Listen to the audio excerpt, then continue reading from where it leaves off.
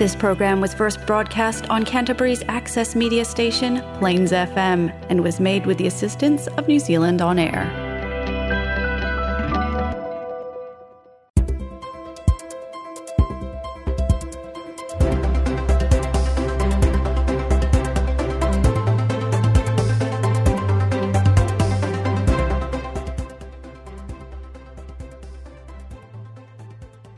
Kia ora and welcome to Goals and Growth, coming to you from Plains FM in the heart of Christchurch, New Zealand. We are talking today about failure. And if you remember from last month, we had on our show Alex and Lindsay, who were very kind to share a setback story and a failure story in their lives. Pretty traumatic, and it was very kind of them to share that. And we also got, just at the end of that show, to hear about a failure or a perceived failure, because these are always perceptions, aren't they? Yes. From Mordecai. Welcome, Mordecai. Glad to be here, Pete, and glad to be here talking failure with you as well. Talking failure. We're both going to end up talking about our failures today. So there's plenty of failures to go around out there, Josh. I reckon so. So for listeners, can you please just go back and quickly recount? Sounds a bit horrible for me to say, but yeah, I'm sorry, but you're just going to have to go through this again. So Mordecai, can you please share your failure story? Yes. So last episode, at the end, I sort of shared on my own failure story, which related to failure in a relationship. And the reason why I wanted to share that particular failure story was I just thought it wasn't something that's not talked about enough. So in this case, I was in a relationship with this amazing person, and we got to a point where she got to meet a lot of my really closest friends and spent time with them, and they got to know her, and eventually things didn't work out, and it came to an end. And for a long time I was carrying guilt around that, because I thought I'd failed at this relationship, and in fact I think I was probably still holding on to that because I didn't want to face up to it, because I felt that I was going to be letting my friends down, I was going to be letting my family down, and yeah, that I had failed. It's really hard to put words around what those feelings were, but yeah, I consider that a failure. It's such a tricky thing, isn't it? Relationships. Oh my goodness me!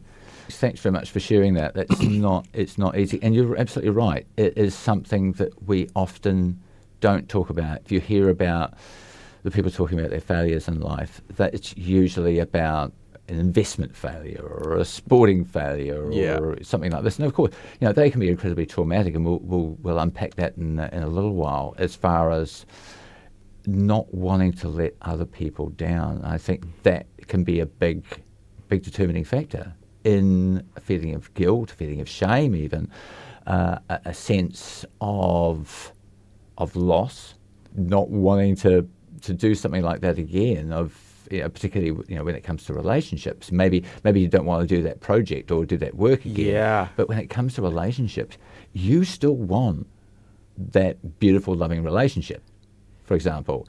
And I think most people, there will be a few exceptions, but most people find that there are a few people that they need to experience relationships with before they find the one. Yeah, and actually I'm literally just thinking about this as we're having this conversation, because we don't want to give you a break. It has to be off the cuff. Completely off the cuff. No preparation. Because I'm in a new relationship at the moment. And hey, am I the last person to find out about this? Well, here's where it ties into this conversation that we're having right now, because I'm still processing the failure of that previous relationship, and this new person we met and we really get on really well, and then bumped into a friend the other day, and then I'm like, oh no, like I think kind of having flashbacks of the previous failure. I'm like, oh, should I tell my friends about this person, or maybe I should wait? And it's And I actually just realized as we were speaking right now that I think when you have that failure and you haven't processed it, you can, I guess our minds try to protect ourselves from experiencing that pain again. And then so now you're like, oh, I don't know. I know this seems familiar the last time. I don't want to end up down that road again. So should I not? And yeah, I literally just realized that now as we're talking. So, yeah. And the narrative that's going on inside your head, can anyone else, particularly your new friend, hear that? Probably not. No. And that's the thing. She is going to be affected by that narrative. Now, she may not even realize it at the moment. And it's a really interesting thing, isn't it? Because the language that we use, particularly when it comes to relationships, is dependent, obviously, on how we feel. And if we feel a little bit, I suppose you'd say, conflicted or hesitant to use certain language around friends, then that can be picked up, either the absence of using a particular word, that has a particular context. And it can really hold you back from fulfilling your potential, being your true self, because now you're hesitant because you're like, oh, I don't want that thing, because if I want it, I could fail and I could not get it, and that's going to be worse. So, or is it? It's because the expectations around using the word girlfriend or the word boyfriend or the word partner, or all of these sorts of things have a huge sort of context around them, and certain expectations, and the expectations that you might have upon what that relationship word means and what it conveys may be very different to what a friend, for example, thinks about it, and what your partner or girlfriend or boyfriend, thinks about it. So it can get really, really tricky, can't it? Big time, especially when you have this background story around the F word, the failure, messing up with what you'd otherwise do. Have you thought about, you're probably still processing what the last thing was, but have you had an opportunity to think about how it will influence this relationship? Well, I think the fact that I'm aware of it is actually quite big. The fact that I'm aware of this narrative is going on because, like you mentioned, it is just a narrative, and it's actually all in my head, because this person is actually amazing and we get on great, and my fear is a projection of a possible future outcome, and I can't predict the future, and it's literally all in my head. And I think just being aware of that, I'm able to catch myself like, oh, you're holding back because of that story in your head, and then like, but it's not true. Okay, then be yourself. Exactly. Yeah. And that's the person that is probably falling for you because you are yourself. So, as you said, keep on being yourself. Yeah. It's interesting, isn't it?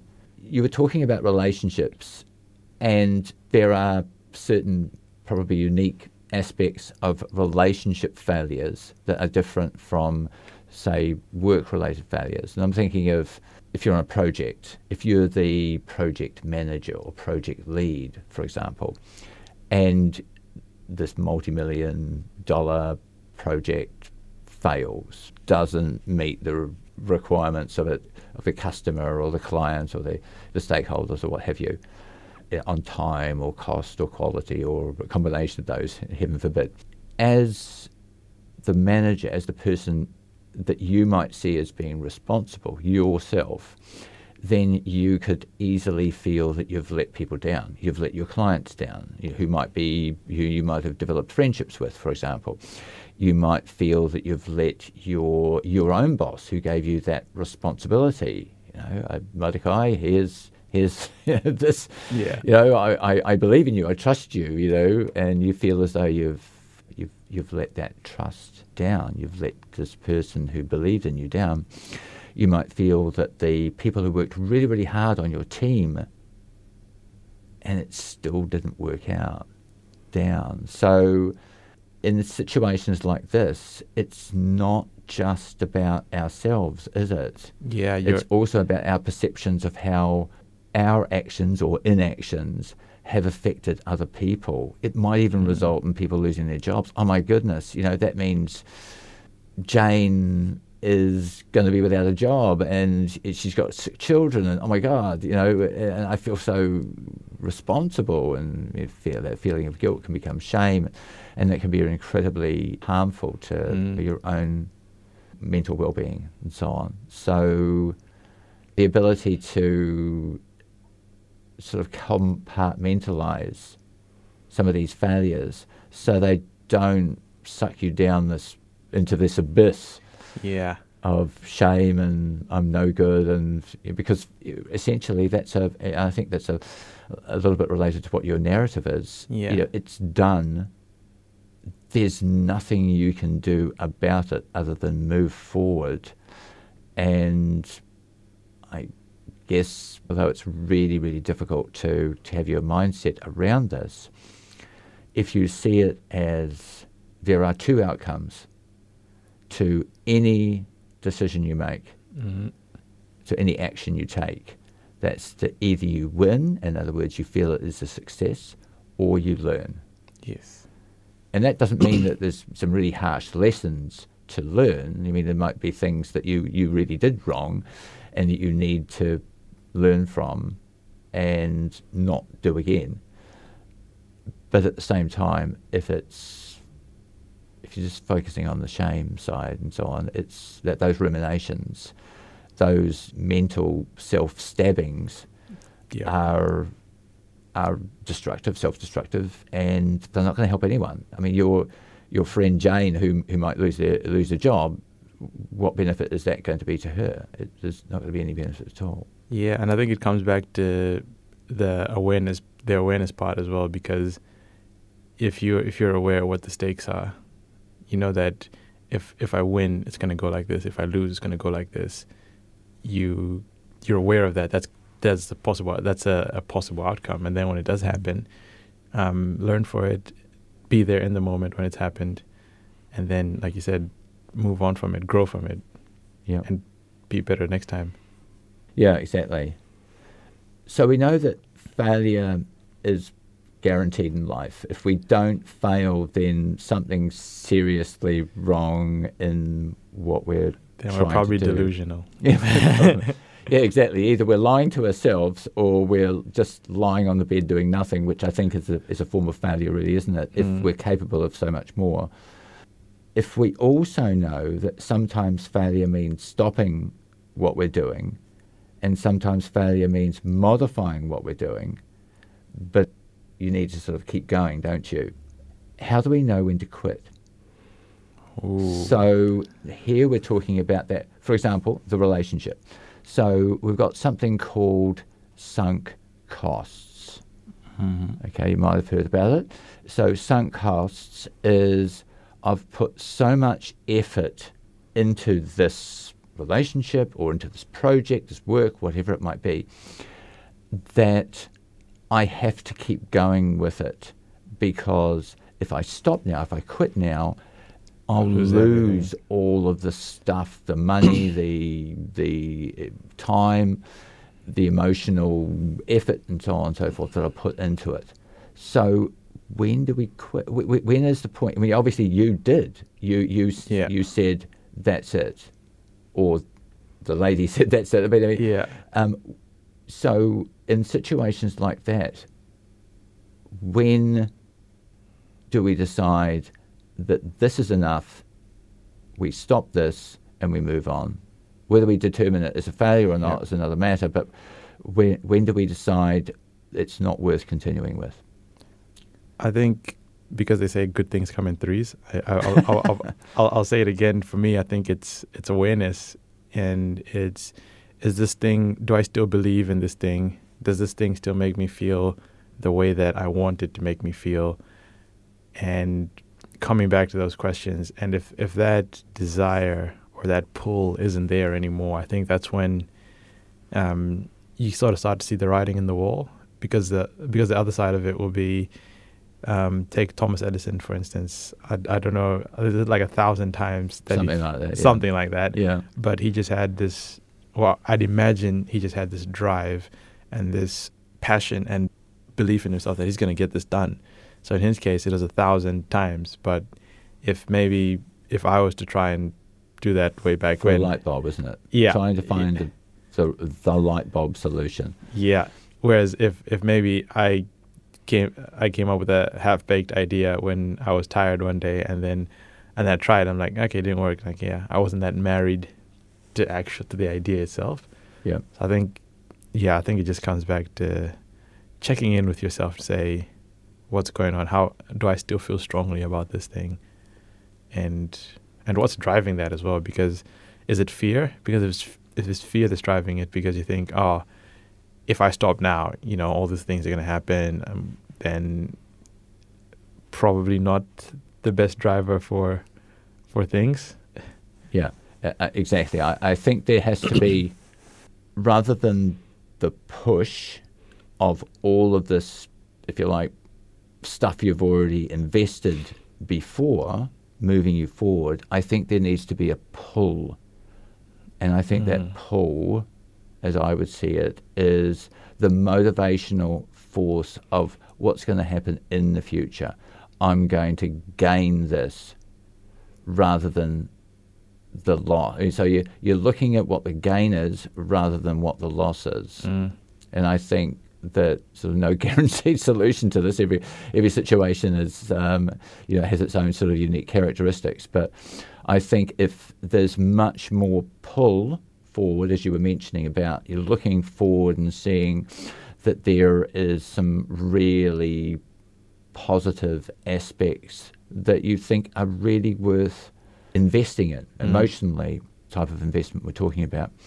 I think that it probably is. If it completely overpowers the fears, the push of what you've already invested into it, then I think it's probably worth continuing with, and probably not time yet to quit. Maybe that equation, if you will, that sort of mental equation that we go through, is something to regularly check up on.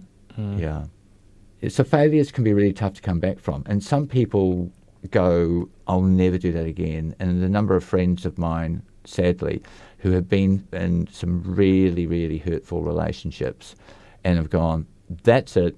I'll never, like the song, and I'm not going to sing it. Well, all right then, it's probably, I'll never love again. Yeah. And it's broken-hearted people, and that can be really, really deep. So you can kind of understand, anyone that's had their heart broken can understand why would they put themselves through all of that pain again.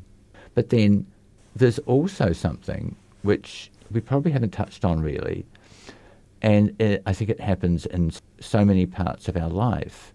And I take this from my safety past, health and safety past, and that is around near misses.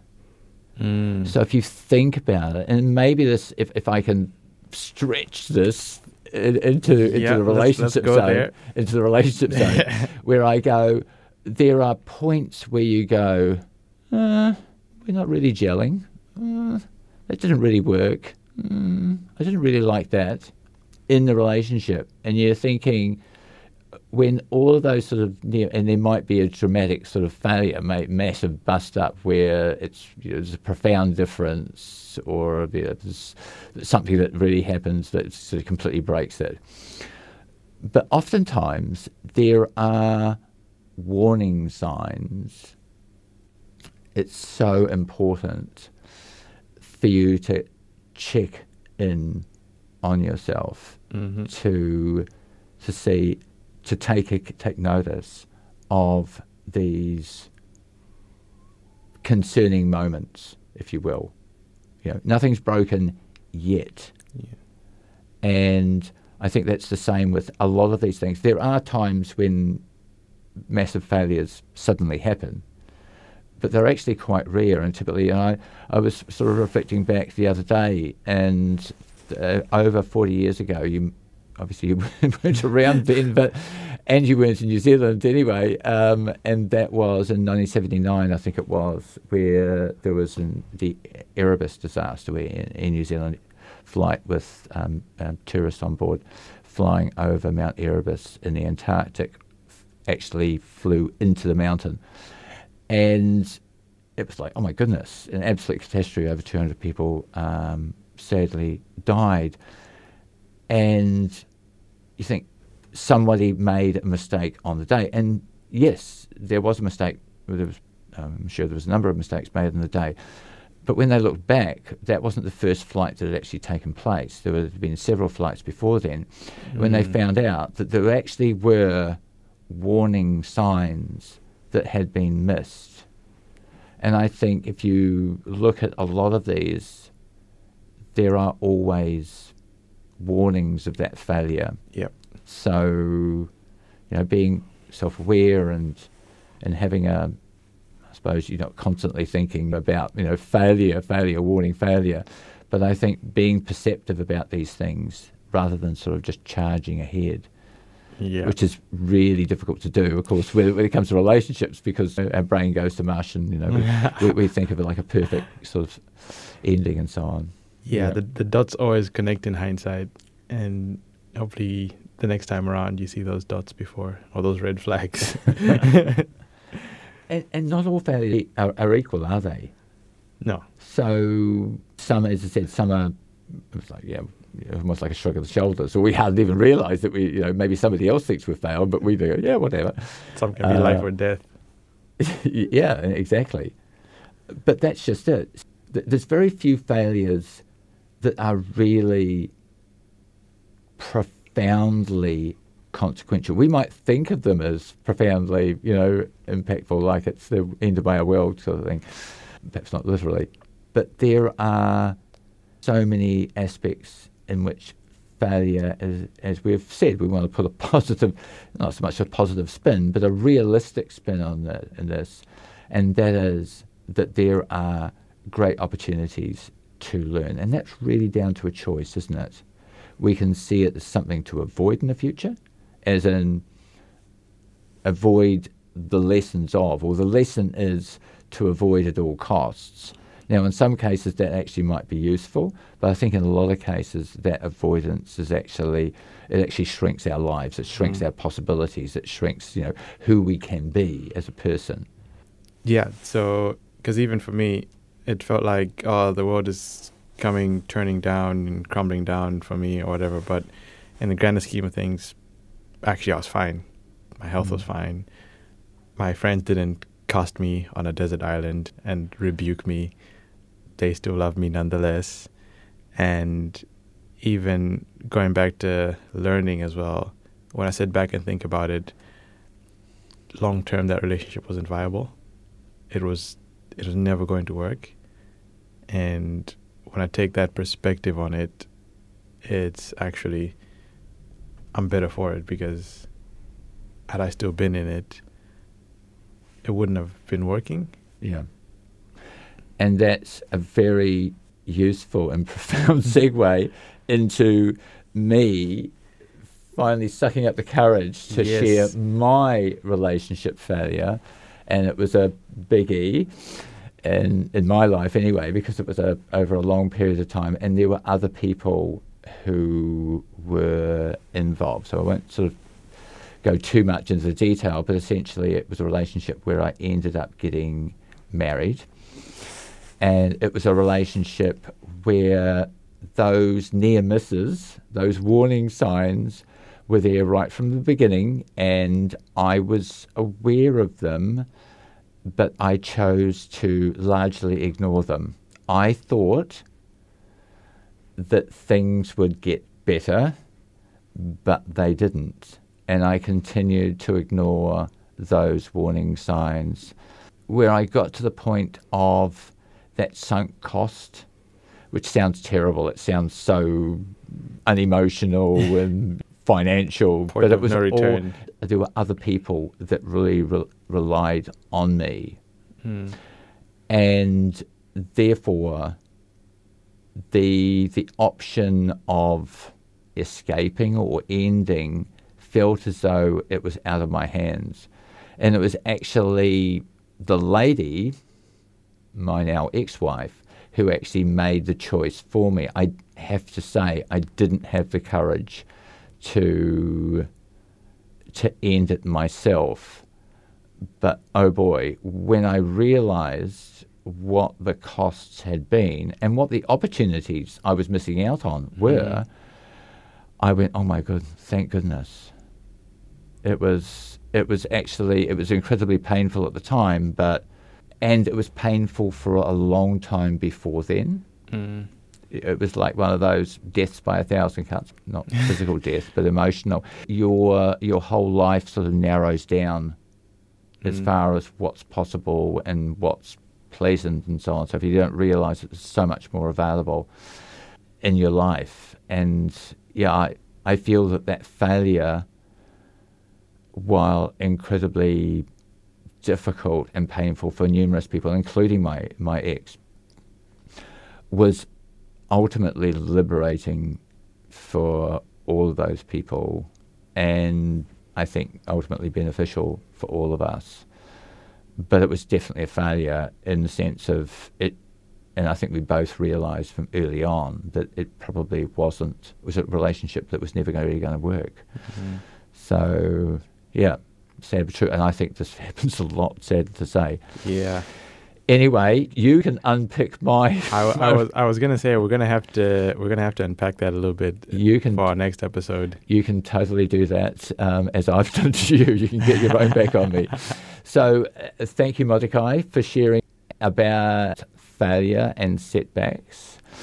That's our show for today. Thank you very much for listening, and you can hear us on Plains FM 96.9.